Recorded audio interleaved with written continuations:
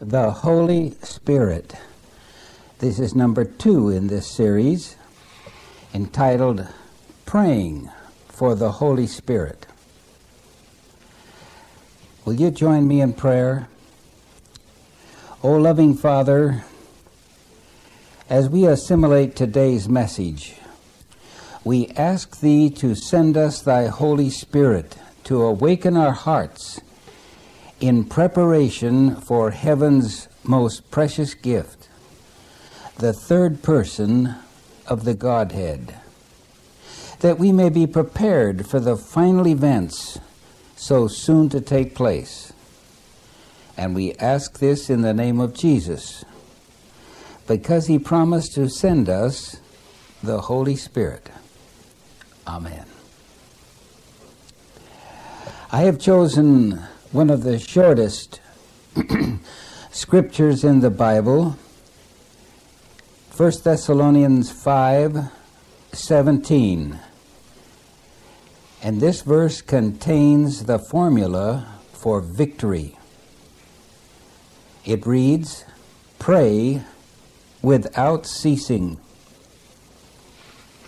As an introduction, I would like to put some questions into your mind that you could be searching for the answers. First, does God actually answer our prayers? Do prayers really work? Does God listen to our pleas for help? Let me tell you of a modern-day miracle. I know this to be true. Many of you will recall what was spoken of some years ago as the Iron Curtain, that the Soviet Union had erected out of concrete and minefields that were hundreds of miles in length, extending through Europe. It was my privilege, while engaged in the work of the General Conference, to visit behind the Iron Curtain to an area where this thrilling event took place, and it was told to me while I was there. For many years I could not be specific in revealing the details, since this could mean persecution and even death to our faithful Adventist believers. But now, with perestroika, comes an unheard of freedom that they had not experienced for decades. Communism was very cruel to God's people, for the philosophy of communism teaches that there is no God. And if you must believe in a God, let it be that you are the God. No one, and I mean no one, was permitted to teach in any capacity from the first grade through the very last year of the university, unless they signed a sworn statement that they would uphold atheism, that there is no God. Now, with such godless teachers and professors, together with the fact that attendance at school was required 6 days a week, Monday through Saturday, which is God's day of worship, the sign of our allegiance to Him, this made it almost impossible for Seventh-day Adventist youth to obtain a worthwhile education.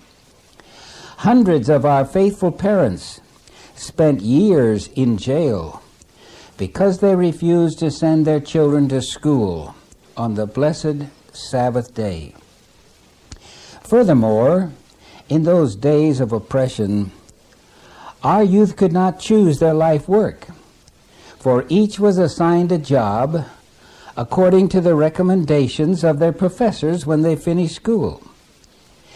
If the job they were assigned to required work on the Sabbath, and they refused, there was no ration card for food.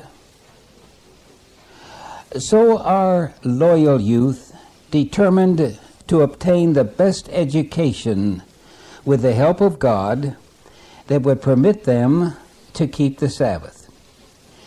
They soon discovered that the most likely field of education to be faithful to God would be to become a nurse or a doctor.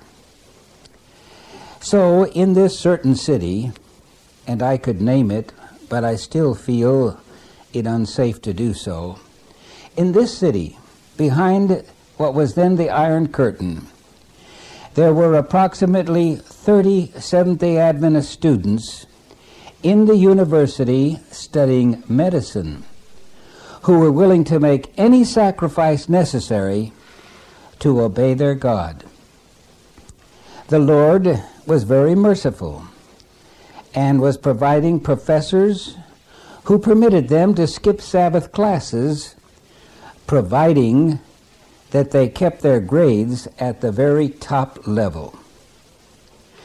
Every few months, each student's grades were evaluated by a government inspector not connected with the university, and any student not meeting a certain standard was immediately dismissed and put to work, usually in the coal mines where Sabbath work was required. Then one day, a new president was appointed at this university. He noticed that these Seventh-day Adventist students did not attend classes on the Sabbath, and he was an avid atheist.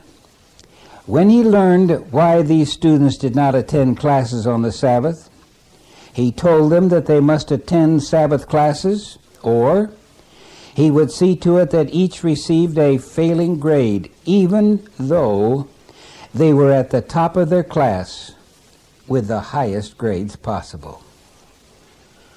What could our faithful youth do? Humanly speaking, there seemed to be no possible way of escape. For when the government inspectors would see their failing grades posted, they would be forced to leave the university, only to be sent to the coal mines to work on the Sabbath.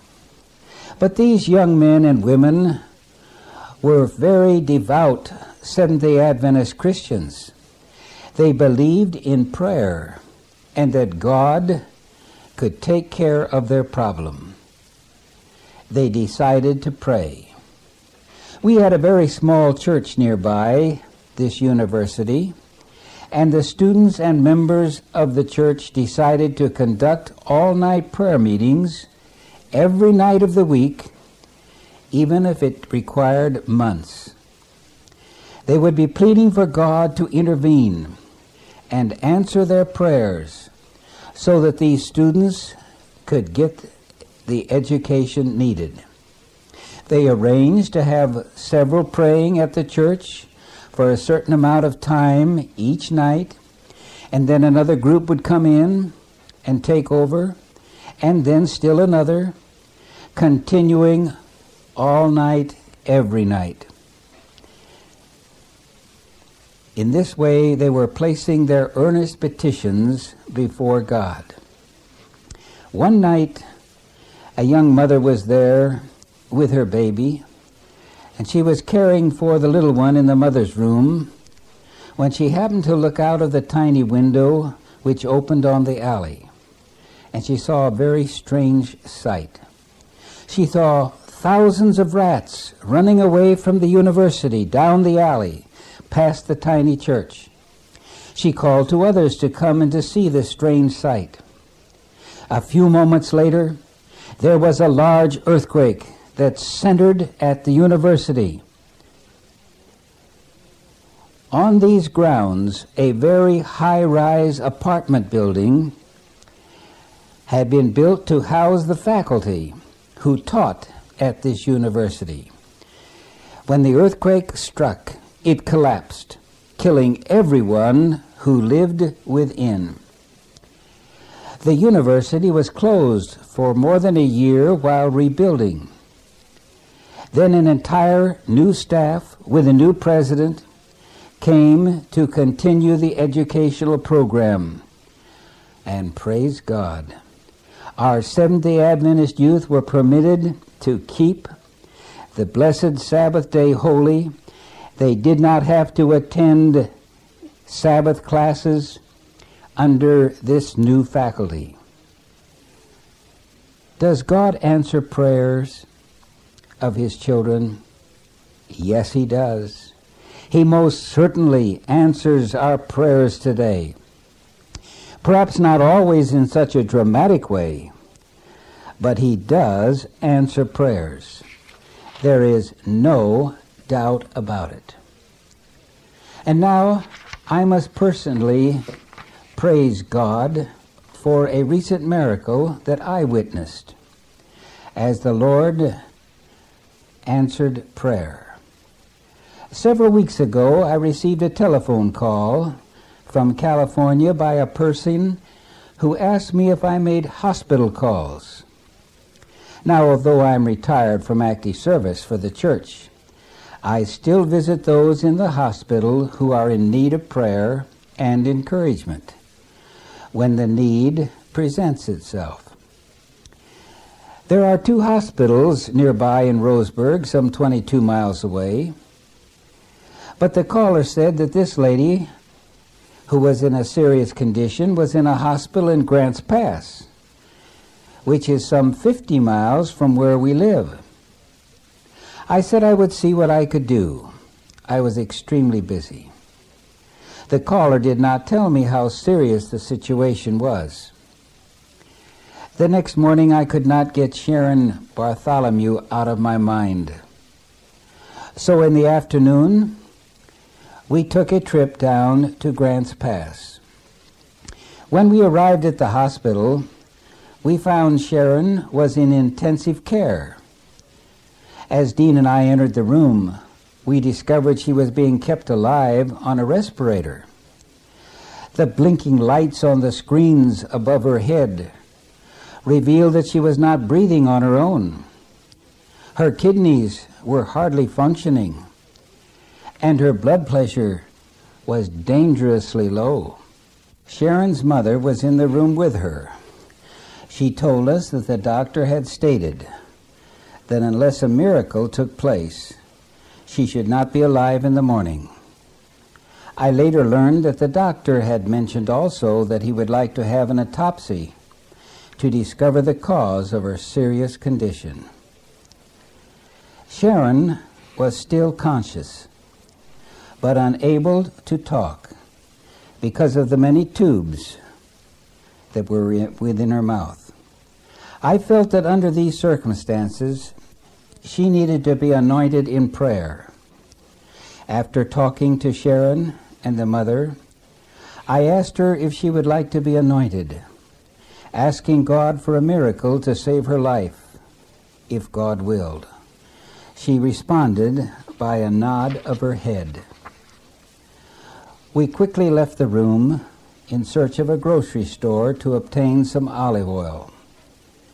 Returning to the room, the 3 of us in prayer placed Sharon in the hands of God and anointed her, requesting that our mighty God would touch her body and heal her instantly, or in His own time restore her body functions according to His will. Leaving the room, we traveled home. We were continually placing our petition before God many, many times. In the morning, we called the hospital and discovered the good news. When the doctor entered her room and checked her vital records recorded on the screens, he stated, "A miracle has taken place." For after the anointing and prayer, the body functions began to improve. The kidneys began, little by little, to do their work, and the blood pressure began to normalize. She also began to breathe a little at a time on her own. Each day, there was a marked improvement. A week later, we visited her again and we could see a great change that had taken place in her body. Then they moved her to Medford, where she could receive dialysis treatments to assist her kidneys to function. When we visited there, she had been up walking, and her family was with her, and she was looking forward to going home. I shall never forget the big smile that was on her face. Oh, how we praise God for His goodness. As I write this script, I just called Sharon on the phone at her home, where she is improving day by day. And she requested that God be praised by giving me permission to tell you of this marvelous experience. This thrilling answer to prayer in healing belongs to the remnant church of our Savior. I was but a tool of God, used by Him to fulfill His will. The power that was manifested was found in the name of Jesus.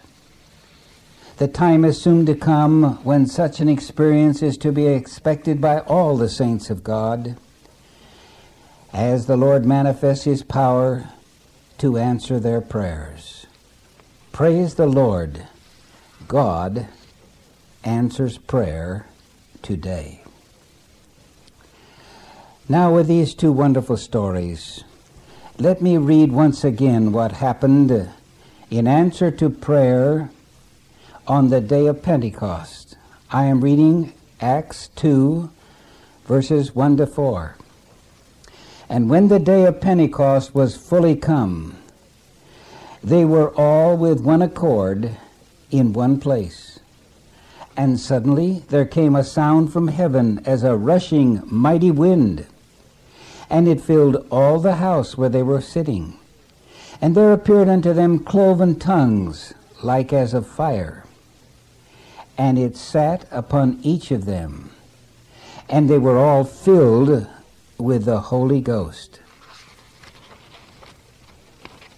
I'd like to read to you what Ellen White says concerning what was taking place. I am reading from the Acts of the Apostles, page 35. In obedience to Christ's command, they waited in Jerusalem for the promise of the Father, the outpouring of the Spirit. They did not wait in idleness. The record says that they were continually in the temple, praising and blessing God. Luke 24:53. They also met together to present their requests to the Father in the name of Jesus. They knew that they had a representative in heaven, an advocate at the throne of God, and in solemn awe they bowed in prayer, repeating the assurance, "Whatsoever ye shall ask the Father in my name, He will give it you. Hitherto have ye asked nothing in my name. Ask, and ye shall receive, that your joy may be full." John 16:23 and 24.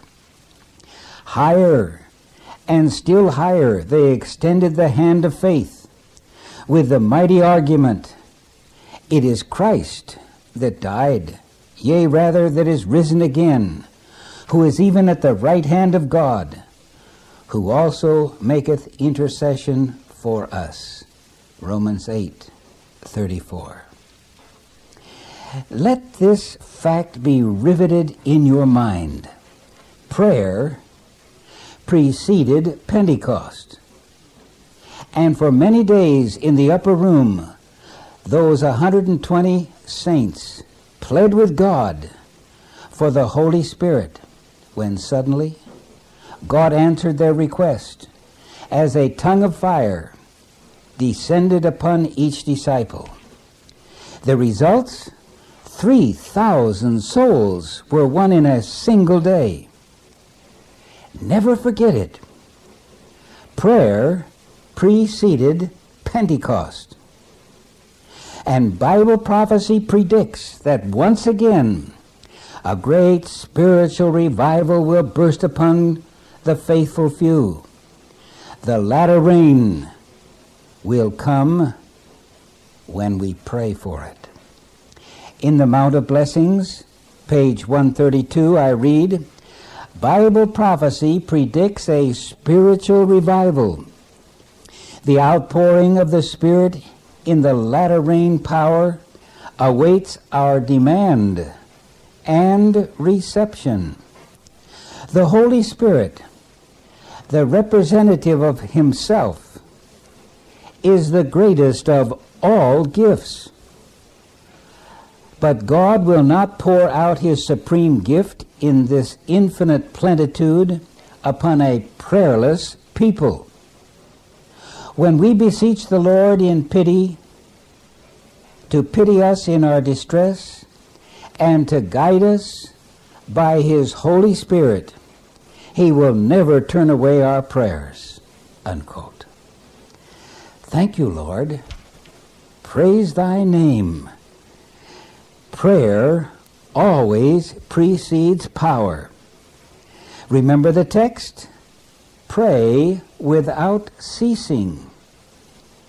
In that wonderful book, Steps to Christ, we read on page 94, prayer is the key to the boundless resources of omnipotence. Dear beloved, nothing supersedes prayer. The remnant must learn to pray before they can expect the promised rain. If we will permit the Spirit, He Himself will motivate us. Ellen White writes of her own personal experience in a letter, 11B, 1892. Quote, I have learned to know that in all my intercessions, the Spirit intercedes for me and for all saints whose intercessions are according to the will of God. If we are taught of God, we shall pray in conformity to His revealed will. Jesus is waiting to breathe upon all His disciples and give them the inspiration of His sanctifying Spirit and transfuse the vital influence from Himself to His people. Their will must be submitted to His will. They must act with His Spirit. Unquote. Dear beloved, we will never find a substitute for prayer in the Bible. Study, sacrifice, service, each has its place. But the soul must also actually contact God in a living experience of prayer. As we reach out to God, He will come to us. In the book Christ Object Lessons, page 206, never a sincere desire after God is cherished, however feeble, but the Spirit of God goes forth to meet it. Unquote. Isn't that a beautiful thought? What a Savior! As we pray, the power of God comes to meet us. The experience found in prayer is not something that can be substituted by sermons from the pulpit. It's an individual, heartfelt experience. In the book Gospel Workers, page 259, it explains that such an experience comes, and I quote, in the audience chamber with God, unquote.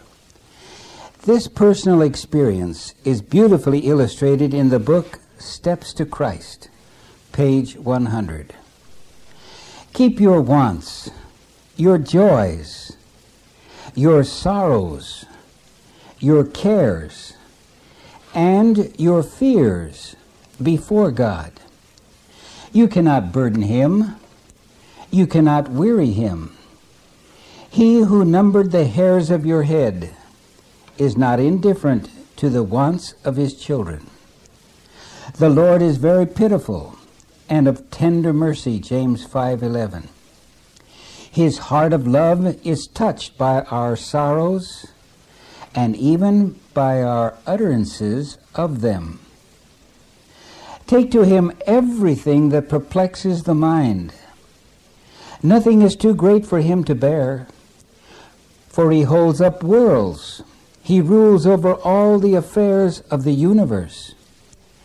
Nothing that in any way concerns our peace is too small for him to notice. Don't you like that? There is no chapter in our experience too dark for him to read. There is no perplexity too difficult for him to unravel. No calamity can befall the least of his children. No anxiety harasses the soul. No joy, cheer, no sincere prayer escapes the lips of which our Heavenly Father is unobservant, or in which he takes no immediate interest. He healeth the broken in heart, and bindeth up their wounds, Psalms 147:3. The relations between God and each soul are as distinct and full as though there were not another soul upon the earth to share his watch care, not another soul for whom he gave his beloved Son. Unquote.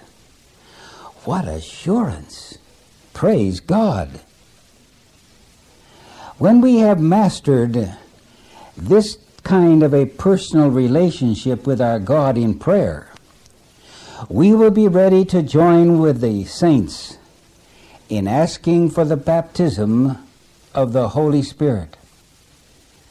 In Manuscript 21, 1900, when God's people will believe, when they will turn their attention to that which is true and living and real, the Holy Spirit, in strong heavenly currents, will be poured upon the church. Unquote. My dear friend, there's mighty power in prayer. May I capture just a few of the experiences found in the Word of God? Remember how Elijah closed and opened heaven's rain by prayer. And through prayer, Samson pulled down the dragon's temple. By prayer, Daniel interpreted Nebuchadnezzar's dream. Hezekiah's prayer was the cause for 185,000 Assyrians to perish in a single night. And it was in Mary's house that the church prayed without ceasing until God's angels opened the prison doors and delivered Peter. We all praise God for the things we receive each day. But have we ever thought of this statement found in the Review and Herald of October 20, 1896? Quote, "The greatest blessing that our God can give to man is the spirit of earnest prayer." Unquote. I trust that you will do some serious thinking. Let me read it again. The greatest blessing that God can give to man is the spirit of earnest prayer. In the teachings of Jesus, we find real meat in understanding the work and place of the Holy Spirit. On the night before his betrayal, when Jesus was to leave his disciples, he spoke of a successor, one who was to take his place. He called the Holy Spirit the coming Comforter. The Greek calls this Comforter Paraletos, which literally means one called alongside. Jesus said of him, and I'm quoting John 16:7, "If I depart, I will send him, the Comforter, unto you." This implies that an exchange would take place. One Comforter, Jesus, was to leave and ascend to heaven, but another Comforter, the Holy Spirit, would descend from heaven to take the place of Jesus. In this way, every Christian would be assured of the divine presence and could count on his personal protection. This would be a power that would act as a shield and a guide, who would lead, teach, and even assist them in their prayers. But in my work as the gospel minister, I find that there are many who seem to have a problem. They do not know how to pray for the Spirit. Why? Because of a fuzzy thinking about the Spirit. They believe that the Holy Spirit is some kind of a shadowy, pervading influence, somewhat like the impersonal force of gravity, perhaps something like cosmic rays. But the individual who knows his Bible and the inspired writings of the Spirit of prophecy understands the Holy Spirit to be the third person of the Godhead. Evangelism, page 616, quote, "The Holy Spirit is the third person of the Godhead, and he is as much a person as God is a person." Now keep in mind, no one can explain the Eternal Father.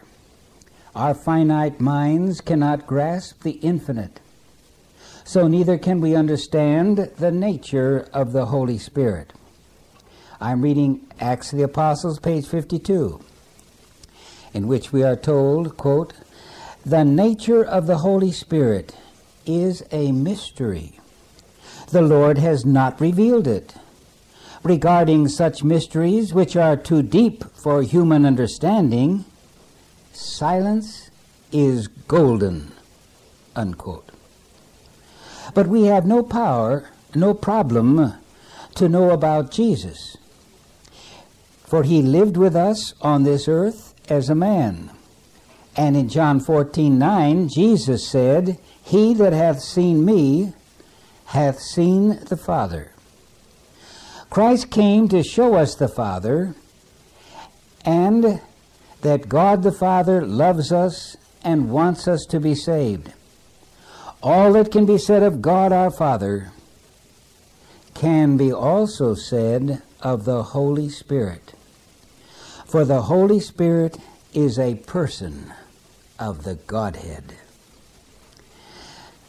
Now, the more we dwell upon this subject, the more we will sense the Spirit's presence, just as we feel the presence of Jesus when we spend time upon him. We believe the plan for each of us is to be kept in the tender care of the Holy Spirit. When we understand this, it opens up our understanding of how Jesus loves and cares for us. Since he became one of us, born of the flesh, he can no longer be on this earth to care for his flock. So he sends the Holy Spirit to give us of his personal care and love. In Steps to Christ, page 75. Through the Spirit, Christ was to abide continually in the hearts of his children. Their union with him was closer than when he was personally with them, unquote. And so let us praise God, how lovingly he has provided for our every need. We have been told, and I'm reading from undated manuscript, page 73, quote, "We do not want more of God any more urgently that he wants all there is of us to be consecrated to his service," unquote. You know, I like that. The more I long for the presence of God in my life, God longs to deepen that kind of a relationship. One of the reasons I believe that we are not on our knees more, pleading daily for the companionship of the Holy Spirit, is that we fail to recognize our great need. And there is something else that we must face up to. It is not just a matter of asking. We need to sense a responsibility to join with Christ in spreading the good news of salvation. Listen to this. I'm reading letter 22, 1902. James and John thought that for the asking, they could have the highest place in the kingdom of God. They did not realize that before they could share Christ's glory, they must wear his yoke. You know, I feel like pleading, "Oh God, open our eyes, not only to our need, but open our understanding to the great responsibility resting upon us to share our faith with others." In that beautiful book, Desire of Ages, page 672, I read, "Christ has promised the gift of the Holy Spirit to his church.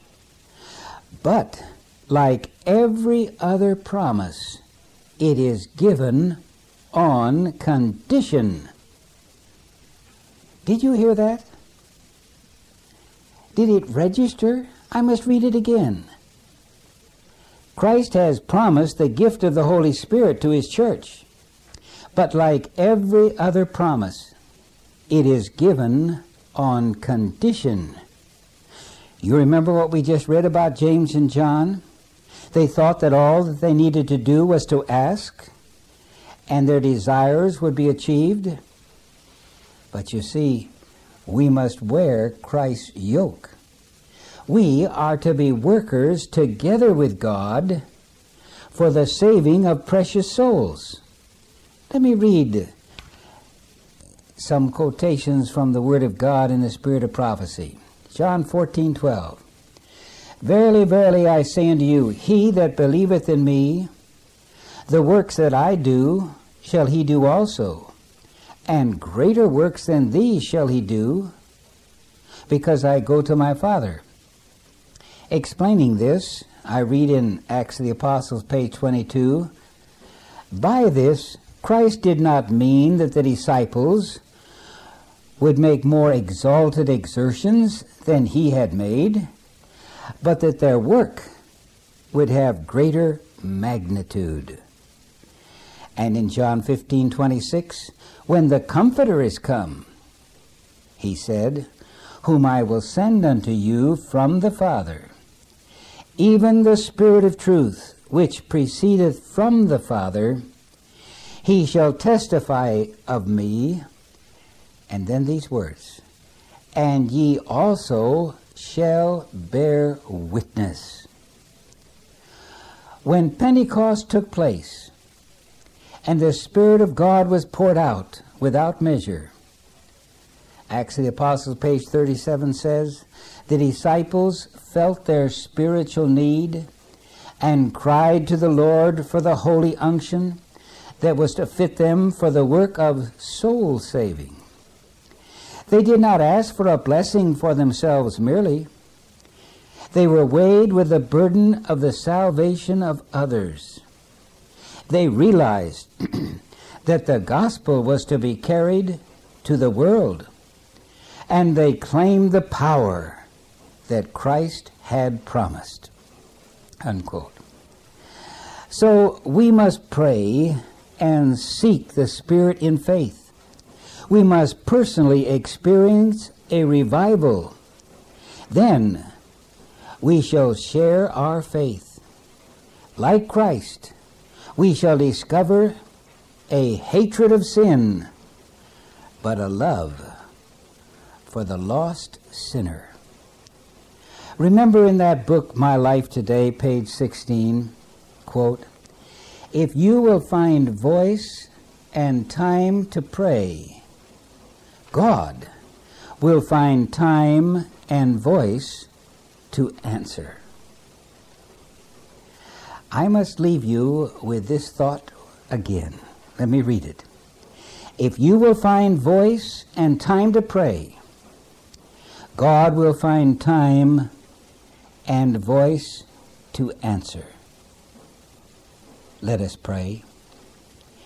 As we have spent this time together in meditation upon the third person of the Godhead, wilt thou, O Holy Spirit, fill us now with thy presence, giving us victory over our sinful natures, and prepare us to become mighty in thy word, that we may win souls for thy kingdom.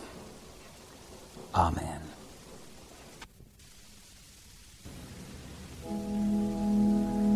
Lord, in this hour of tumult, Lord, in this night of fear,